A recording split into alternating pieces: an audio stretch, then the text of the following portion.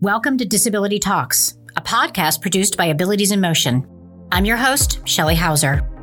Join us for real conversations and no-nonsense talk from everyday people with disabilities living their most independent everyday lives. Tune in for the latest news surrounding disability, accessibility, and independence, where conversations aren't dissed and stories that need to be told aren't missed. So let's talk. Welcome back, everybody. I'm your host, Shelley Hauser, and today's guests are Vice President of Biller Reinhart Engineer Group and Florida's Lupus Ambassador, Rob Reinhart. National Walk Manager for the Lupus Foundation from Washington, D.C., Sara Bentley, also joins us. Lupus is an autoimmune disease that affects approximately 1.5 million Americans, and they're here to tell us more about this disease. Welcome and good morning, everybody. Thanks for being on the show. Good morning. Hi, Shelley. Thank you for having us on today. Yes, good morning, Shelley. Thank you so much for hosting this for us today, and we hope to answer a lot of questions and provide a lot of information regarding lupus and some of our events that we have across the country, and advocate and, of course, always inform. Thank you, and we're looking forward to it. That's why we do this show. So can one of you tell us what exactly lupus is and what causes this disease? Sure, Shelley. I'll answer that. Lupus is a chronic, which is long-term disease, and can cause inflammation and pain in any part of the body. It's an autoimmune disease, which means that your immune system, the body system that usually fights infections, actually attack healthy tissue instead. No one knows what causes lupus. But lupus and other autoimmune diseases do run in families. Experts also think it may be developed in response to certain hormones like estrogen or environmental triggers. An environmental trigger is something outside the body that can bring on symptoms of lupus or make them worse. Do we know what causes it? Is it hereditary? Again, there's no known cause, and the challenge is that everyone's lupus is different. So it affects everyone differently. Their symptoms are not all the same. So that poses a challenge in research and solving what we call that cruel mystery of lupus. So, I believe there are 21 autoimmune diseases. Is that correct, Sara? I can't say exactly if I know it's 21, but again, if you have one, you may have multiple autoimmune. So with lupus, you may have also other autoimmune in the family or within yourself. Can you treat them all the same way, or do they have different signs and challenges? Right. So there's no one first sign or symptom of lupus. The early signs and symptoms of lupus are generally the same as the symptoms itself of lupus. So including extreme fatigue, joint pain, or butterfly rash. However, the early signs vary widely, again, from person to person. So they can range from mild to life-threatening and can come and go over time. Again, common symptoms include extreme fatigue, headaches, painful or swollen joints, fever, anemia, a butterfly-shaped rash on the face, photosensitivity, hair loss, abnormal blood clotting, mouth or nose ulcers, pain in the chest on deep breathing with fingers turning white and or blue when cold. We do have a signs and symptoms checklist that one can download, fill out, and print and bring to their doctor's appointment to have that conversation with their physician too. Rob, do you just have lupus or do you have other autoimmune diseases mixed in with this? I had other autoimmune diseases mixed in. And like Sara said, once you have one autoimmune, it seems like others follow along or come with it, and that makes it somewhat challenging for diagnosis. It took about 3 years for diagnosis for me, and I had a wide range of symptoms for about 3 years with stiff and swollen joints, particularly in my hands, and we joked around with the kids, going outside in the cold, as cold as it does get in Florida. My fingers would turn blue and white. And I said, oh, I have zombie fingers. And of course, that was funny until they started hurting. And that was a little crazy. I didn't understand what that was. And we get a little bit of a rash, not too much on my face, some mouth ulcers, but also the headaches and fatigue and some GI issues. So all that seemed very unrelated. And I had my gallbladder removed. And after that, a lot of the symptoms started increasing and evolving. And I had to go to the hospital because they thought I was having an appendicitis. And it turned out to be a lot of inflammation in my small intestines. So the GI doctor on ER duty that night suspected a little bit more going on, did some blood tests, came back and said, you need to see a rheumatologist. You have lupus. So once I got to the rheumatologist, she started going down the checklist, as Sara had mentioned about taking to your doctor beforehand. And one of those was the blue-white fingers, the fatigue, the swelling, the stiff joints, the headache, put it all together with other lab work, diagnosed the lupus. But then I also have Raynaud's, which is the blue-white fingers, and also thyroid condition, Hashimoto's. And eventually got a diagnosis of Sjogren's too as well. So some other autoimmunes come along with it. How did you feel about finally getting your diagnosis? Was it a relief or was it overwhelming for you? Somewhat of a relief, but a little bit overwhelming because we really didn't know what it was. And it was somewhat of a challenge at the time because we did not know what it was. And the only person we knew that had it was a previous neighbor of ours who passed away from it. So that kind of set us off in a little, when I say us, April and I, my wife April, off in a little bit of a panic mode to try to find out what this was and how we were going to deal with it. So somewhat of a relief that we knew what it was, and now what are we going to do about it? Yeah. What brings you physical or mental relief from all of these symptoms? I guess not mental relief would be finally, there's a lot of tests and diagnosis part where they doctors kind of corral all your symptoms and your what all lupus brings with it, starting with neurological, your musculoskeletal system, all your organs and things like that. They kind of go through and check everything out with your heart, your lungs, your nerve system, things like that. And then finally getting all that corralled in and then start treating it. Unfortunately, which I was a little bit shocked over, was there was no cure for it. And it was basically managing the manifestations of all your lupus symptoms and what it brings. So to me, it was more of a mental, okay, this is all the things we have to deal with. This is all we have to manage. And then it's just trying to keep those in check all the time. So it wavers in and out of how you're feeling from day to day or week to week sometimes? It can vary from morning till evening, based on the level of stress or what you're doing or, So it varies greatly for me. That's interesting. Sara, what do we know about lupus right now? What kind of breakthroughs are happening, if any?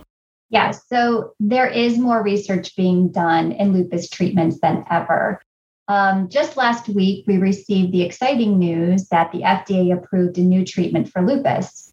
So the FDA approved Sefnello, a treatment for adults with moderate to severe systemic lupus, SLE, who are receiving standard therapy. And it is the third U.S. FDA approval of lupus therapy since 2011. And this expands treatment options for this medically underserved and life-threatening autoimmune disease. And then earlier this year, the FDA approved Lupus for the treatment of lupus nephritis, a lupus-related kidney disease, which affects up to 60% of people with lupus. And late last year, the FDA approved Bentley which originally Benlysta itself was approved in 2011 after 50 years prior to that of no FDA-approved medications for lupus. But Benlysta to treat lupus nephritis. And Benlysta, like I said, was previously approved by the FDA for the treatment of lupus in 2011. So there's a lot of progress being made, but there's still work to be done to ensure that people with lupus have an arsenal of treatments and safe treatments to manage their disease. And more research needs to be done to better understand lupus and how to manage it and ultimately find a cure. Rob, are you on any of these medications that she talks about being approved? And do they help you at all with your symptoms? Yes. Back in 2013, my rheumatologist wanted me to try Benlysta. I was having trouble at the time of ringing, tinnitus in my ears, pretty severe. So, of course, you have to do a whole bunch of other things, ruling out hearing loss. And finally, we kind of honed in on autoimmune inner ear disease, which is tough to diagnose. But some more blood work, certain proteins in your blood system had very low levels of complements, I guess I should say. And with those, she was like, okay, we need to get you on another treatment, something that's a little bit more refined and less harsh. So we're going to try Benlysta. So she put me on that back in 2013, and every 4 weeks I go in for an infusion. So that brought up my complement levels, and that so far that's been working great. Not only has it helped with the hearing, but it has helped with fatigue, the joint pain, and some other symptoms. Unfortunately, it doesn't last a full 4 weeks, but hey, sometimes you're like, I'll take what I can get, and it's a good thing. It's not as harsh as taking some of all the steroids. The prednisone is pretty hard, so I've been able to back down off of the prednisone, which is one of the frontline treatments, but that has its other issues too when you have take too much prednisone. But anyway, yeah, so the Benlysta has been very helpful. Your wife, April, is also involved in organizing the walks down in the Tampa Bay, Florida area. She's been also part of a panel discussion, I think, recently. Tell us more about what April does as an ambassador and I guess your caregiver. When initially we got into figuring out what we were going to do with all this, we had to radically change my way of eating. Well, I'll be the first to say I was not I did not have the best diet, put it that way. Don't like to cook, rather just have cereal 24/7. My general doctor was like, yeah, you need to cut out some of this processed sugar, flour. He had given me a certain diet to follow before I was even diagnosed with lupus, because I was having so many problems. And when I started reading it, I thought, there's just no way I can follow this. But April was like, no, we can do this. She is, of course, a good cook and a good baker, and was adapting certain things. And eventually I came around to see, certain veggies and certain fruits and things like that are good. So she took that over very well. But also too, she's, I have given her the executive authority to decide whether we need to go to the emergency room or she pushes me to the doctor, because I have a tendency to say, well, okay, I have this symptom, or I don't feel really well. Maybe I'll just wait till tomorrow to see if it gets any better. But she'll be like, no, you need to do this now. So like I said, I've given her the executive authority on making those kind of decisions as well, because sometimes I'm pretty stubborn. She has my back. And and she does get involved too. She likes to talk to other people that have family members with lupus too, and just, chat back and forth how they handle it. So they get ideas from each other of how they're dealing with it. So she has a support network of her own as a caregiver as well. Yeah. And that's great. Well, I think with that, we're going to take a short commercial break and we'll be back.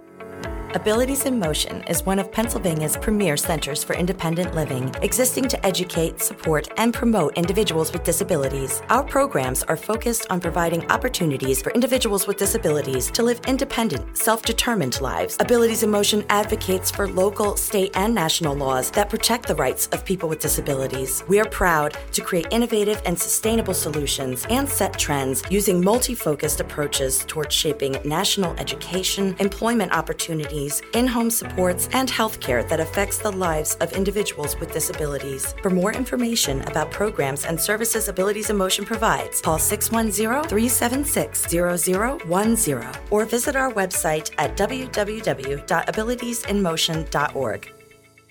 Welcome back, listeners. We're here with Sara Bentley and Robert Reinhart from the Lupus Foundation.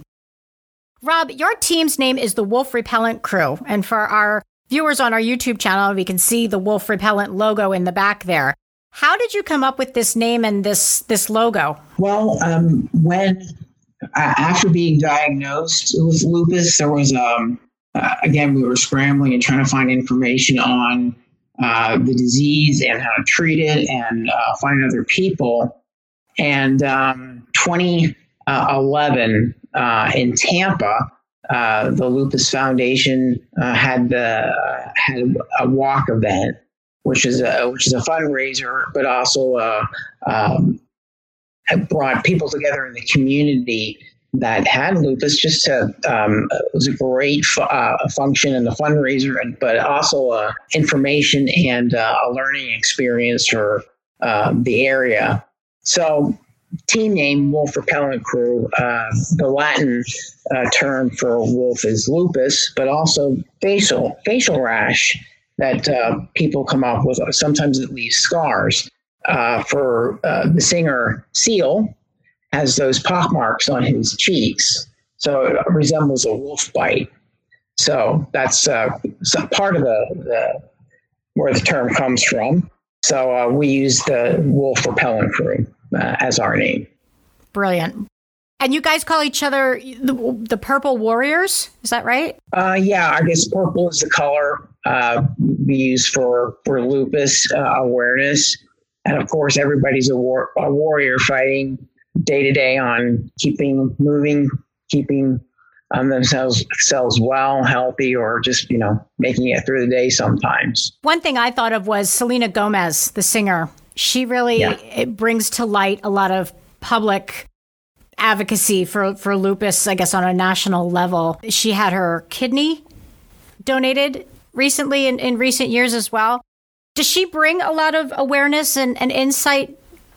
And does it matter that she's a public figure that brings a lot of awareness to this disease? It does. I mean, if you think about in terms of her platform and her followers and her story and the way she talked about it, as well as her kidney transplant and with her best friend who donated the kidney, if you watch the interview, it's very touching. And she's just got an incredible fan base, that, again, it definitely helps educate, because that's another challenge with lupus is in general, the general public knows little to nothing about lupus. So that's really a focus of ours as an organization too, is to bring about that awareness and educate so that people know more about it and really to get through the challenges of there's just knowing what lupus is in general. And then kind of like, with any other disease, you hear the word, you have a sense of what it is, and then, okay, what are the specifics of it that I then have to navigate if I could have it? So that's why we're here, and to talk about it and bring the community together. How do families with lupus and patients with lupus support each other either locally or on a national level? Well, lupus can be a very isolating disease. It's, again, it's very challenging to explain to others, which we have resources on how you can do that to better explain it. But it's, it's really about connecting each other. I think, again, as everyone's lupus is different, a lot of people, you may connect with another and be able to share stories, learn also what might work for one person to another, to then say, I might want to bring that up with my physician to see if that's something that could work for me, because the right treatment plan can take a while to figure out, as well as just in general, that diagnosis journey could take on average of 6 years. So it's been a long time by the time you may have gotten your diagnosis to then realize, okay, well, what's next, as Rob was saying. So that support is really connecting with others. And we have resources for that. We have an online support group called Lupus Connect. We have a network across the nation before the pandemic, in-person support groups, which are now virtual, as well as I'll mention, more in terms of our programs and services, health education specialists to help you navigate your journey too. I don't know if either one or both of you can talk to the point of what are the stigmas surrounding lupus and what should the general community understand about this disease? Yes. One stigma is that lupus is contagious. Lupus is not contagious. You can't catch lupus or give it to someone else. Another stigma is that lupus is related to HIV or AIDS. Lupus is not related to HIV or AIDS. In HIV or AIDS, the immune system is underactive. In lupus, the immune system is overactive. And then I think the main stigma is, but you don't look sick. The signs and symptoms of lupus may not be physically visible to others. So this makes it difficult for others to understand. So communication and education, again, is very important when speaking with loved ones or peers about lupus. Rob, do you have anything to add to that as far as stigmas that you see in your life? Lupus is a woman's disease. Okay. Yes. When I started looking for information. Most of the information I found was geared toward women. So it was somewhat of a challenge too to overcome that. And couple of the publications I got to go along with some of the information I received. One of them was titled Sister to Sister. I'm like, well, that kind of leaves me out. So, it even goes back then, but it is slowly coming around. There's men's support groups, and there's very few of them. And so that stigma is there as well, because I hear within these men's support groups, a doctor had even said to one of them, well, you're not a female. Men don't get lupus. So they have doctors telling them this. And so that's interesting, but only one in 10 patients are diagnosed as men. So it's a small percentage, but we are here. I would have to think that that's a similar stigma to men getting breast cancer, but these stigmas and microaggressions are what we need to crush, and we need to talk about that and bring it to light. So I think the general society shouldn't make assumptions. And I guess even the medical field can be wrong about it because it's not all the same. So lastly, how can our listeners find out, Sara, from a national perspective, where to get some resources and help from you, and Rob, in the Tampa Bay, Florida state, where they can sign up for a walk with the wolf repellent or donate to the Lupus Foundation or any of these wonderful things that are coming up? Yes, to get help, visit lupus.org. Our website has a range of resources and topics from understanding lupus to living with lupus, how to help in lupus research, becoming an advocate. Rob's an advocate, and he's been on Capitol Hill. Sharing your story, that's very key, and getting connected via our network of support groups, and then even speaking with one of our national health education specialists to help navigate your lupus journey. Our website is full of information, but there are also, as I mentioned, people with the health education specialist. You can speak one-on-one. It's confidential as well. And Rob, where can they find you? I guess if you just Google Walk to End Lupus Now, Tampa. That website comes up, and they can scroll through there, find teams, can find the Wolf Repellent crew, they can find my name, and there's all kinds of links on there to either form a team, support a team, support a certain person that's already involved in the walk. I guess Tampa has the walk. Sarah, is it Fort Lauderdale have a walk, or is it Orlando? Yeah, in the state of Florida, there's Orlando, Jacksonville, Miami, and Tampa. That's right. Rob, when is the date of your walk this year in 2021? Well, we had to go virtual again we're going to have a nationwide National Walk Day, and that's going to be October 16th. And so people can join in online. They can get out and walk wherever they are in the nation, and they can donate directly online to either the national group or your group as well and find teams, right? Right. Yes, that's correct. Yeah. And then are you on any social media that is directly lupus related? Just my walk page, and I post stuff on Facebook. And you have your T-Rex as your mascot, yes? Yeah, once in a while we'll have to put out a Luposaurus. Yes, the Luposaurus.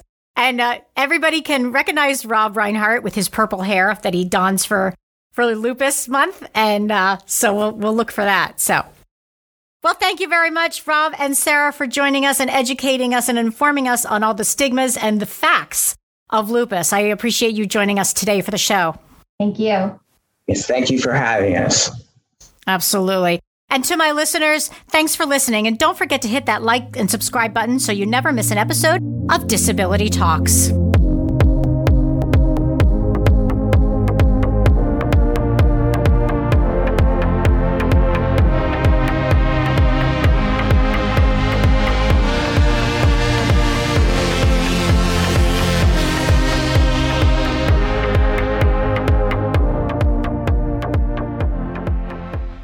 Thanks for tuning in to this episode of Disability Talks. Want to keep the conversation going? Then visit our website at abilitiesinmotion.org or connect with us on social media. And remember, don't diss my ability.